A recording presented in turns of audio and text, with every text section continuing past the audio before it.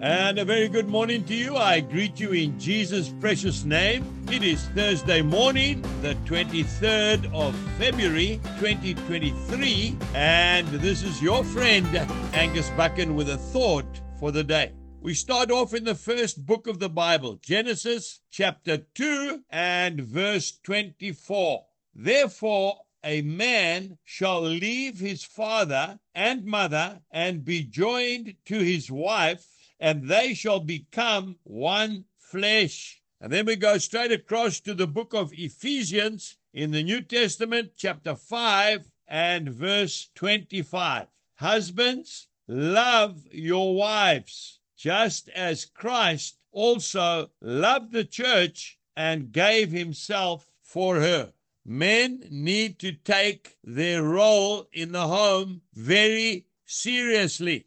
Jesus has told us very clearly that we, as the men of the home, have a very important role to play, not only in the home, but indeed in the whole world. We have a responsibility and we need to accept it and not to abdicate. Now, I looked up the Oxford Dictionary to find out the literal meaning of the word abdicate. It means to renounce the throne, or to fail to fulfill or undertake a duty. One of the main problems in the world today is that we are faced with a fatherless generation. Young men don't even know how to be fathers anymore.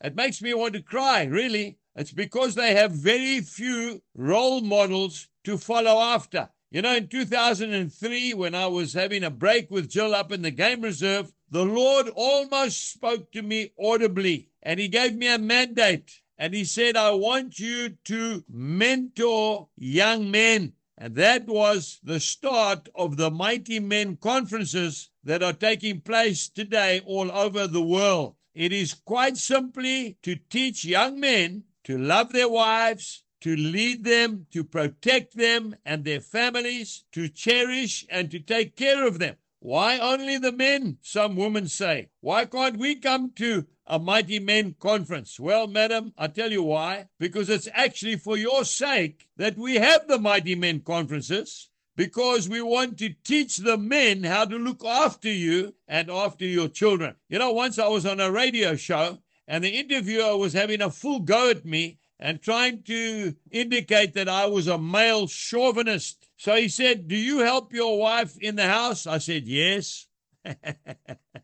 He says, do you wash the dishes? I said, yes. So he was getting a bit stumped there. He says, do you vacuum the floors? I said, no. Oh, he says, so that's too small for you, is it? Why don't you vacuum the house? I said, because we don't own a vacuum cleaner. I use a broom instead.